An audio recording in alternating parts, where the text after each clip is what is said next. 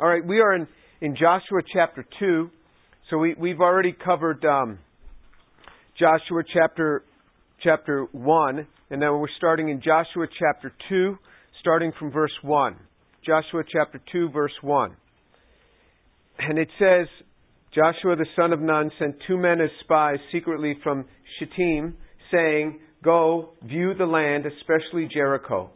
So they went and they came into the house of a harlot whose name was Rahab, and lodged there.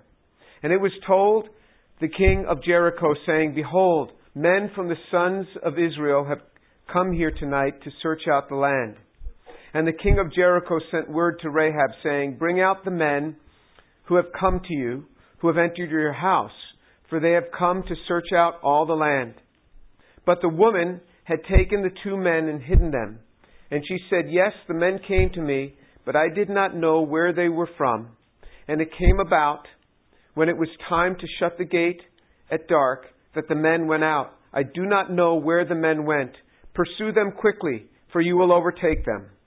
But she had brought them up to the roof and hidden them in stalks of flax, which she had laid in order on the roof. So the men pursued them on the road to the Jordan, to the fords.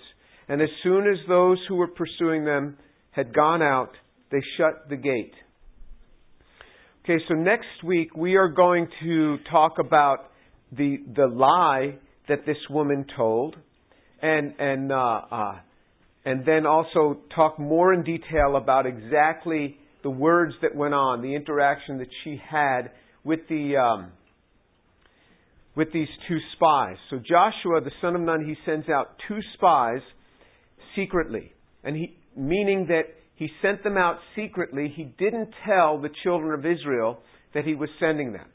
And there's an advantage to that, because the last time they had sent out 12 spies 40 years earlier, there was a big problem when those 12 spies came back.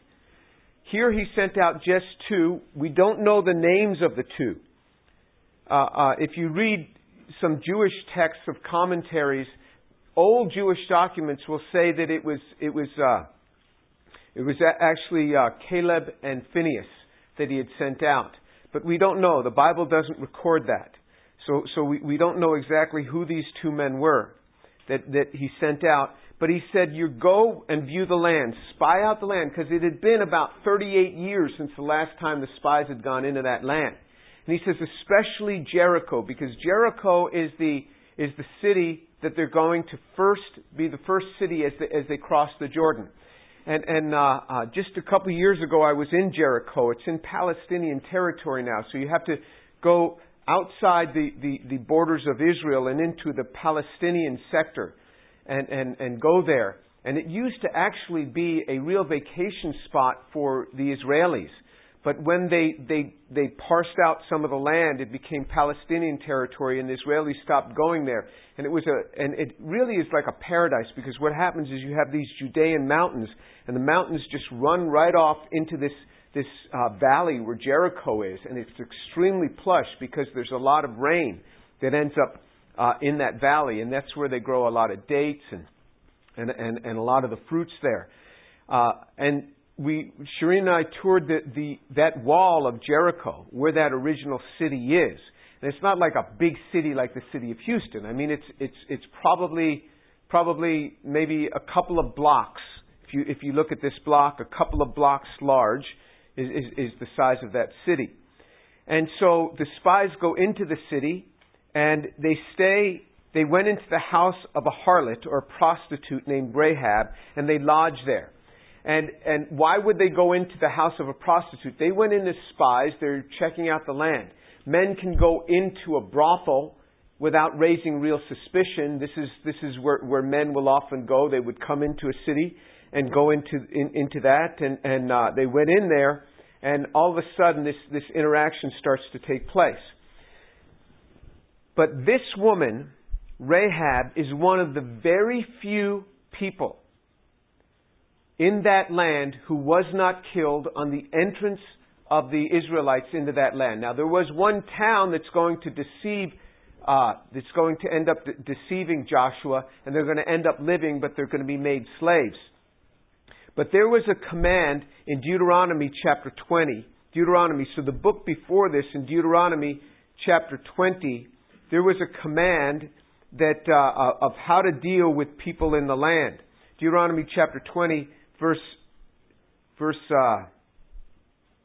16 says, "Only in the cities of these peoples that the Lord your God is giving you as an inheritance, you shall not leave alive anything that breathes, but you shall utterly destroy them, the Hittite, the Amorite, the Canaanite, the Perizzite, the Hivite, and the Jebusite, as the Lord your God has commanded you, so that they may not teach you to do according to their detestable things which they have done for their gods, so that you would sin against the Lord your God." So there was a command to Moses, and Moses transferred that command to Joshua. The command just above the portion we just read is that anyone outside that precise territory, you can take over their nations and you can make them slaves. But if they are in that territory, you are to kill everything that breathes, everyone that breathes in those cities. You are to kill them. And his rationale was that if you don't, they're going to teach you their detestable ways, where they had child sacrifice, and he says, I don't want you learning their ways. You know, I had heard just recently that particularly in the age that you're in your college years, the people you hang out with is the people you'll end up being like. The people you hang out with is the people you'll end up being like. And as this man was telling me this, I started to think about who was most of my time spent with when I was in college and graduate school. Who were my friends? And as I thought back, interestingly enough, most of my time was spent with my pastors. My pastors became my friends. There was an assistant pastor that became a very good friend of mine, and then also the senior pastor. And then when I was in graduate school, I became like best friends with the senior pastor of my church. He was in his mid-40s. I was in my early 20s. But we just hit it off, and we were together all the time. And I just thank God for that opportunity, because you end up being like who you hang out with. If you hang out with the wrong people, you'll end up doing wrong things. Paul even said, "Do not be deceived, God is not mocked. Bad company corrupts good morals." Paul said that. So if we reflect back, this woman who was a prostitute was one of the very few women that was left alive, that was freed from this curse. This was the curse upon the people that lived in that land. She was a Canaanite. She lived in that land. This was the curse that was upon people in that land. Yet she was able to escape from that curse. And we're going to look more at the exact things that she said last week, but I want to look at what the New Testament has to say about her. So I want you to turn to Matthew chapter 1. Matthew chapter 1, we're going to be reading from verse 1. We're going to look at the genealogy of Jesus. Now, in genealogies, you generally follow only the man. And why do you follow only the man? Because the genealogy was transferred through the man and not the woman. And that was particularly true in the Old Testament. It was also true in the New Testament. It was only later on, hundreds of years after, some people will say 200 or 300 years after the life of Jesus, some say in 1000 AD, where the rabbis switched it to the genealogy going through the woman. So if you were to go to Israel today, they would say, if your mother is a Jew, then you're a Jew. It goes by the mother. But biblically, it was never that way. That came later because so many Jewish women were being raped, they didn't know who the father was. So they ended up saying, okay, it's going to come through your mother. That is a rabbinic commandment. Scripturally, it was always through the father. In fact, Paul in the New Testament is the first one to proclaim that you can be a Jew, whether it's your mother or your father, you're a Jew. Because he says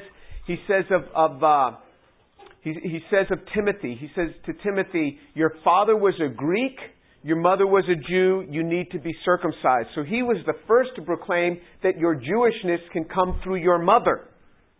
And I tell this to my Jewish friends that it really wasn't the rabbis, it was Paul who first proclaimed that Jewishness could come through the mother. And they resent that. But it's true. He was the one who first proclaimed it, that Jewishness can come through the mother.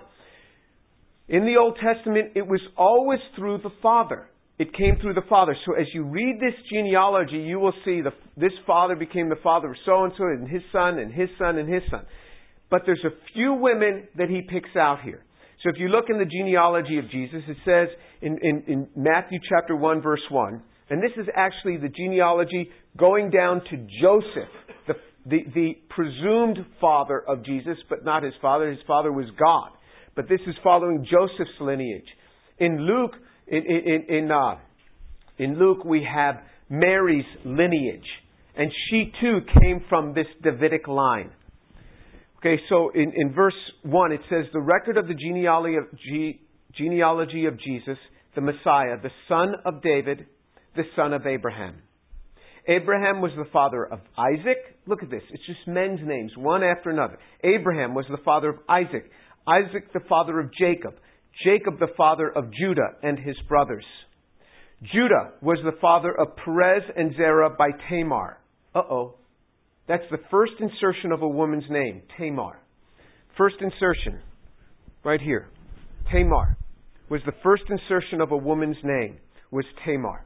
Why pick out Tamar? Why was Tamar so special? Why pick out Tamar of all women? You know, they never even mentioned Sarah, Abraham's wife. They never made mention of her. They never mentioned Rebecca, Isaac's wife. They never mentioned Rachel, Jacob's wife. They never mentioned her. Why? Here they mentioned Tamar. Why Tamar? Well, let's look at Tamar. Let's look in Genesis chapter 38 and see if there's anything kind of special about Tamar or Tamar. Genesis chapter 38. We're going to start reading from verse 6. Genesis 38, verse 6. Now Judah took a wife for his son his firstborn, and her name was Tamar. But Judah's firstborn, was evil in the sight of the Lord, so the Lord took his life. Whoa. Must have been pretty bad, because there were some pretty bad guys in the Old Testament. And just like that. We have no idea what he did. God didn't even want it recorded. Just take the guy out. Just took him out. Verse 8. Then Judah said to Onan, go into your brother's wife and perform your duty as brother-in-law to her and raise up offspring for your brother. So this was part of what later would be written. This was the natural order of things. If your older brother dies without raising up an offspring, you were to get his wife and raise up offspring in his name. This is what you had to do. And, it's a good thing we don't do that today. But or else you'd be really concerned who your older brother married. And he says, then Judah said this to Onan, and in verse 9, Onan knew that the offspring would not be his, so he went into his brother's wife. So when he went into his brother's wife, he wasted his seed on the ground in order not to give offspring to his brother. But what he did was displeasing in the sight of the Lord, so the Lord took his life also. So here, this was not a matter of Onan saying, no, I'm not going to do this. I'm not going to raise up somebody in my brother's name. He wasn't a good guy. I don't want to do this for him. I want to have my own wife and raise up somebody in my own name. But he was obliged to do this. But what he did, he didn't just refuse to do it. What he did, he had sex with her and then withdrew and wasted his seed on the ground, it says. The Bible's quite explicit. And the Lord didn't like that because he did not fill his duty, yet he took advantage of the woman and he killed him too. The Lord was pretty severe. So then Judah said to his daughter-in-law Tamar, remain a widow in your father's house until my son Shelah grows up. For he thought, I am afraid that he too may die like his brothers. So Tamar went and lived in her father's house. So he lost 2 sons already on this woman, but he was obliged to give now the 3rd son. But he said, wait until my son gets older. Now after a considerable time, Shua's daughter, the wife of Judah, died. And when the time of mourning was ended, Judah went up to the sheep shearers in Timnah, he and his friend Hira the Adulamite. Okay, so what happens? Judah, the father, is married to a woman. That woman dies. After some time, that woman dies. So now he's a single man. He's going up with a friend of his, and it was told in verse 13, it was told to Tamar, behold, your father-in-law is going up to Timnah to shear his sheep. So she removed her widow's garments and covered herself with a veil and wrapped herself and sat in the gateway of Enaim, which is on the road to Timnah. For she saw that Shelah had grown up and she had not been given to him as a wife. So Shelah had now grown up. The third son had grown up and she was not given to him. So Judah did not fulfill his responsibility by committing those two together. When Judah saw her, meaning Tamar, he thought she was a harlot, for she had covered her face. So he turned aside to her by the road and said to her, here now, let me come in to you. For he did not know that she was his daughter-in-law. And she said, what will you give me that you may come in to me? And he said, therefore, I will send you a young goat from the flock. She said, moreover, will you give a pledge until you send it? He said, what pledge shall I give you? And she said, your seal and your cord and your staff that is in your hand. So he gave them to her and went into her, and she conceived by him. Then she arose and departed and removed her veil and put on her widow's garments. So she dressed herself up like a prostitute. He's walking by. She does something to hit on him. He's attracted. He sleeps with her. But before she sleeps with him, she says, what are you going to give me? You got to give me something. You got to pay me for this. I'm a prostitute. He says, I'll give you a goat. She says, good enough. But until you give me that goat, you got to give me something as a pledge. He says, I just don't have anything. All I have is a seal and a cord and a staff. So I'll take your seal, your cord, and your staff. You bring me the goat, I'll give you this back. That was the agreement. He goes into her, and she conceives. When Judah sent the young goat by his friend the Adulamite to receive the pledge from the woman's hand, he did not find her. He asked the men of the place, saying, where is the temple prostitute who was by the road in Enaim? But they said, there has been no temple prostitute here. So he returned to Judah, and Judah said, I did not... And he said to Judah, I did not find her. And furthermore, the men of the place said, there has been no temple prostitute here. Then Judah said, let her keep them, otherwise we will become a laughingstock. After all, I sent the young goat, but you did not find her. So Judah says, look, I kept my agreement. I sent the young goat. You couldn't find her. Just don't make a big deal out of it. I mean, it's going to ruin my reputation. Verse 24, now it was about 3 months later that Judah was informed, your daughter-in-law Tamar has played the harlot, and behold, she is also with child by harlotry. Then Judah said, bring her out and let her be burned. And it was while she was being brought out that she sent to her father-in-law, saying, I am with child by the man to whom these things belong. And she said, please examine and see whose signet ring and cords and staff these are. Judah recognized them, and she said, recognized them and said, she is more righteous than I, inasmuch as I did not give her to my son Shelah. And he did not have relations with her again, meaning that he took her in as his wife, but he didn't have relations with her again. And it came about at that time she was giving birth, and she gave birth to 2 sons. So let's turn back to Matthew chapter 1. So in Matthew chapter 1, we now know who Tamar is. The first woman that is mentioned in the genealogy of Jesus, even though this is Joseph's side, Mary's side follows the same genealogy through to the point of Solomon. So this is all also on Mary's side. Right through to the genealogy of Jesus is Tamar. Tamar was a person who had a child through incest, through deception, acting like a harlot. She forced her father-in-law into incest. This is Tamar. This is the first woman that is mentioned in the genealogy of Jesus. Why this of all women?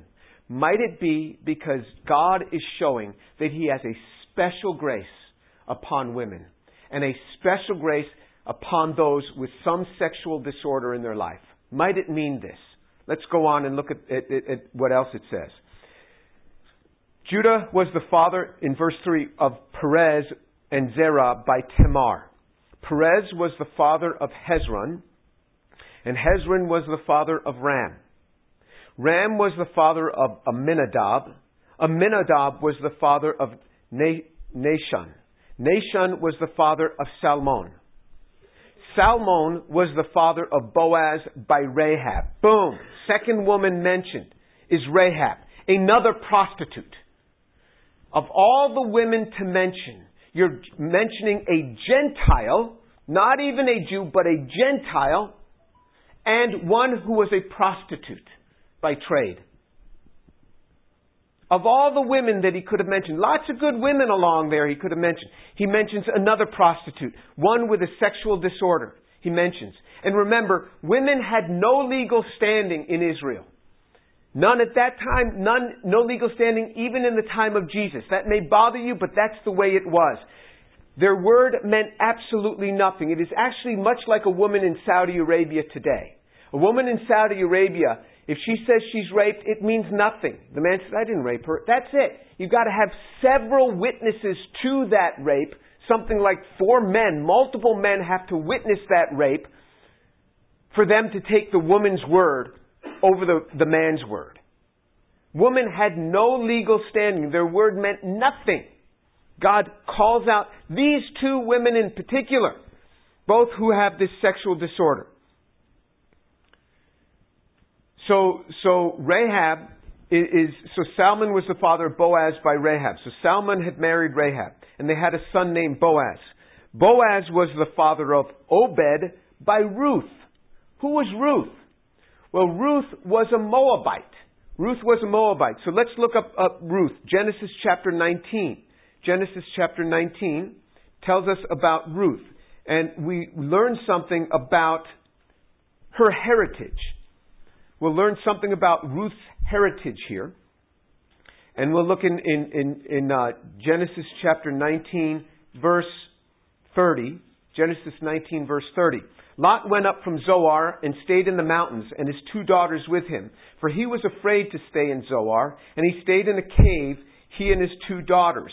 Okay, so Lot flees to the mountains. His wife dies on the way. He's with his 2 daughters. So this is Lot, a man, with his 2 daughters. Remember who these 2 people, these are his daughters. Then the firstborn said to the younger, Our father is old, and there is not a man on earth to come into us after the manner of the earth. Come, let us make our father drink wine, and let us lie with him, that he may preserve our family, that we may preserve our family through our father. I mean, imagine this. The 2 girls are going to get the father drunk, so that the father gets so drunk he doesn't realize who he's even sleeping with. So they made their father drink wine that night, and the firstborn went in and lay with her father. And he did not know when she lay down or when she arose. So he must have been pretty drunk. On the following day, the firstborn said to the younger, Behold, I lay last night with my father. Let us make him drink wine tonight also, then you go in and lie with him, that we may preserve our family through our father. So they made their father drink wine that night, and the younger arose and lay with him, and he did not know when she lay down or when she rose up. Thus both the daughters of Lot were with child by their father. The firstborn bore a son and called his name Moab. He is the father of the Moabites to this day. As for the younger, she also bore a son and called his name Ben-Ami. He is the father of the sons of Ammon to this day. So, the birth of the Moabite nation came through incest. That is the birth of the Moabite nation. Lot was Abraham's nephew. The birth of that nation came through incest. That's who Ruth is. Ruth is a Moabite. She comes through a nation that was founded in incest. Again, someone with a history in her line of sexual disorder is the 3rd person to be mentioned, Ruth. And then the next person, let's read on down. It says in verse 4, and Obed, the father of Jesse. Jesse was the father of David, the king. So remember, Ruth was the great-grandmother of David, actually. David was the father of Solomon by Bathsheba. Who was Bathsheba? Well, Bathsheba was David's wife. Well, let's look at what happened to Bathsheba. 2 Samuel chapter 11. 2 Samuel chapter 11. We'll see about Bathsheba.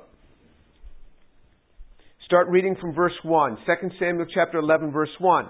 Then it happened in the spring at the time when the kings go out to battle that David sent Joab and his servant with him and all Israel, and they destroyed the sons of Ammon and besieged Rabbah. But David stayed at Jerusalem. Now when evening had come, David arose from his bed and walked around on the roof of the king's house. And from the roof he saw a woman bathing, and the woman was very beautiful in appearance. So David sent and inquired about the woman and said, "Is this not Bathsheba, the daughter of Eliam, the wife of Uriah the Hittite?" David sent messengers and took her, and when she came to him, he lay with her. And when she had purified herself from her uncleanness, she returned to her house. The woman conceived, and she sent and told David and said, "I am pregnant." Okay, so David's mighty men are fighting a battle.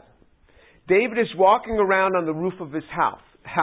He's not out fighting the battle. He should have been out fighting the battle. He should have been part of this. When men have too much time on their hands, it is only trouble. Only trouble. The man's walking around on his roof. He has several wives, several concubines, but he's getting antsy. He sees a woman, and I've been to where David's house was built. It's on the top of a hill. So when his house was, he can look down and he can see the roof of everybody else's home. He's looking down, he sees a woman bathing on the roof of her house. You say, why is she bathing on the roof of her house? That's where they bathed. This is exactly where she should have been bathing.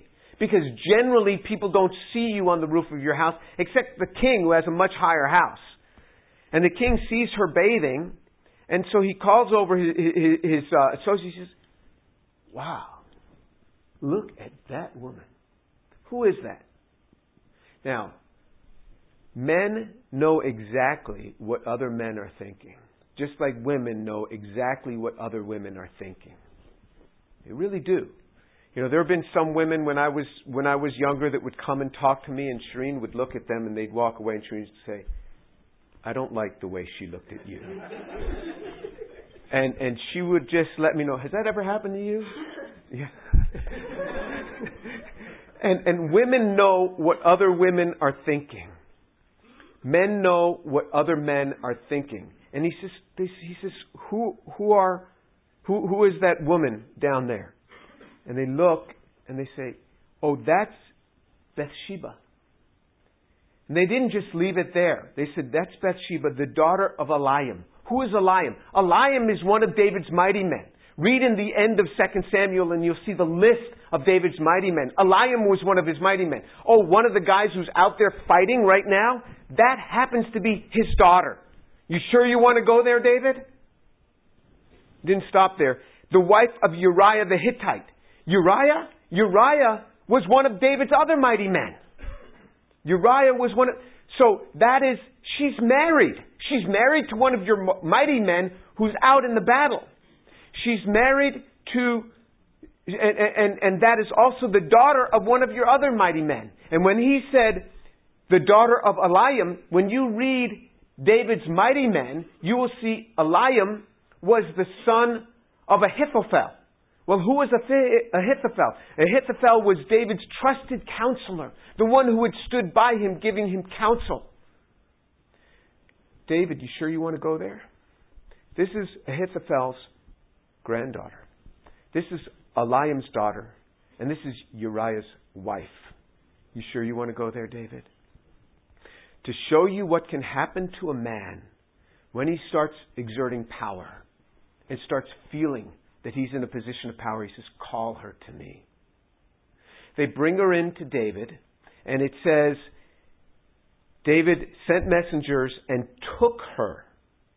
And when she had come to him, he lay with her. It doesn't say she lay with him. It says he lay with her. She didn't seduce him. She didn't come on to him. You cannot resist the king. It is like a president coming on to one of his staff members who's way below him.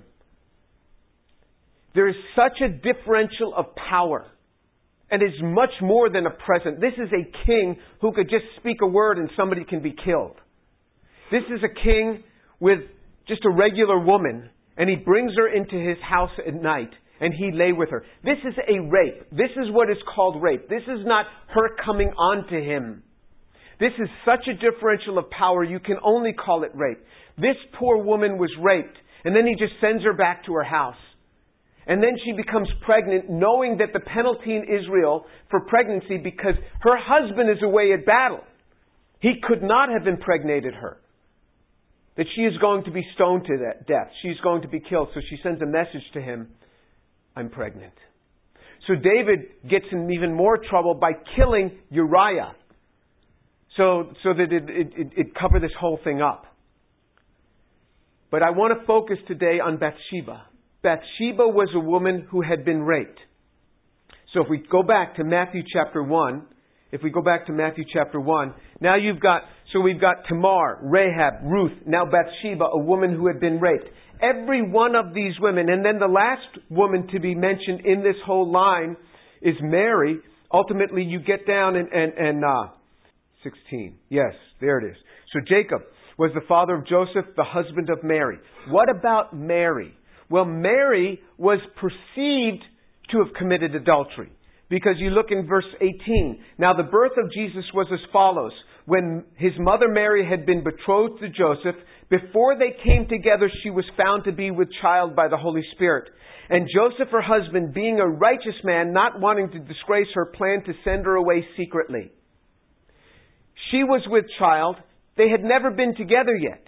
Joseph, he doesn't know yet. An angel's about to speak to him in a dream, but he doesn't know it yet.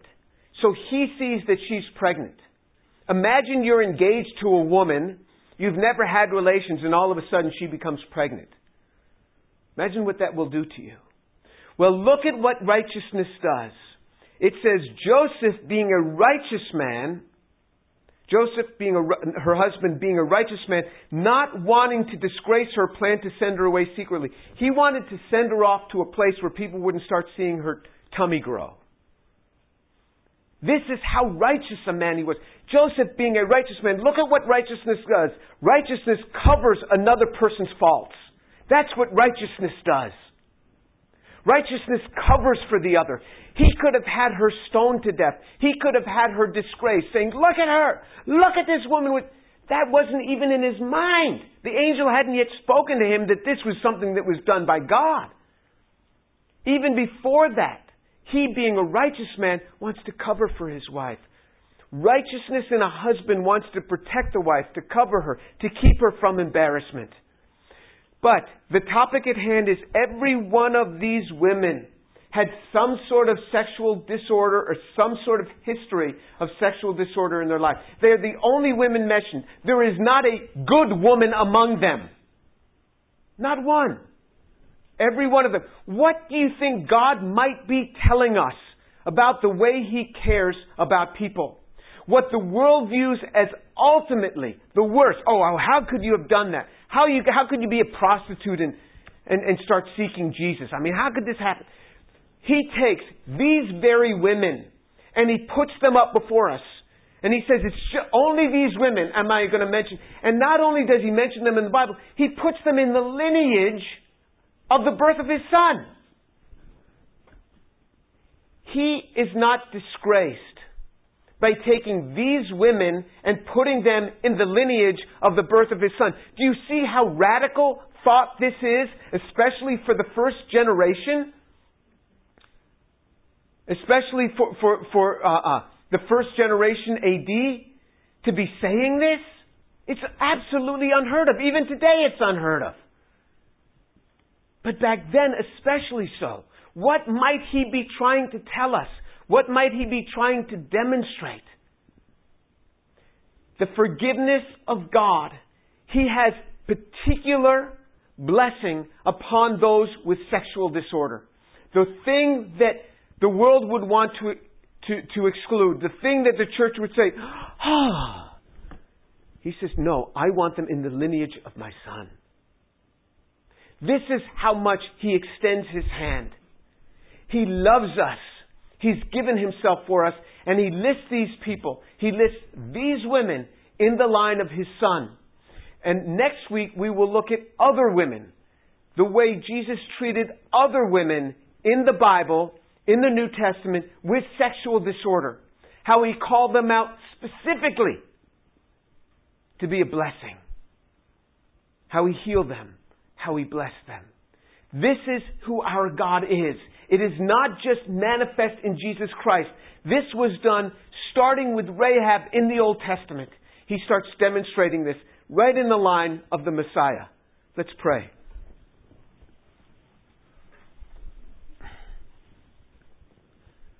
Abba, Father, I thank you so much for your word. And I pray, Lord, if there be young women here that have been raped, that have been sexually abused, that have been sexually active, Father, that you would free them from this shame. Father, that you would draw them close to yourself. Father, if they've been abused in incest or in any way by family members, Father, I pray that you would so teach them how much you love them, how you call them out specifically for your name, how you are not embarrassed to be associated with them. Father, I pray your blessing to be upon them, that you would restore in them what the world has tried to take. Father, that you would provide good for them. And even as through each one of these women, you brought a blessing to the world in our Lord Jesus Christ. Father, I pray that you'd use each of the women here that have been so abused or come from a home of abuse, that you would use them in a special way in the body of Christ. Father, thank you for your mercy, your great mercy, which you demonstrate over and over again. Father, I pray that you draw them close to Jesus, that they would feel all the more welcomed in your presence. And Father, I pray for those women here who do not know you. Father, I pray that this very day they would say, Lord Jesus, come into my life. Lord Jesus, forgive me and come into my life.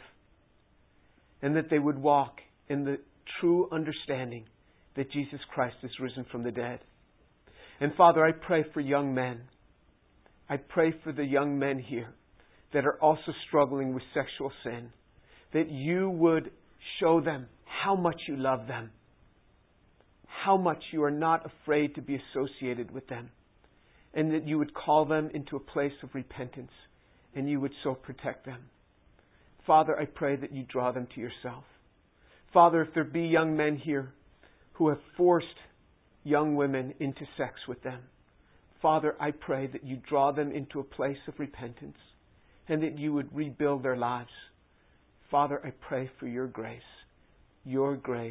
to abound, that the grace of God would abound, that those men would apologize for what they have done and repent for what they have done. Father, I pray that you draw them to a place of repentance and that you restore their lives. The grace of God be there, I pray. In the name of Jesus. Amen.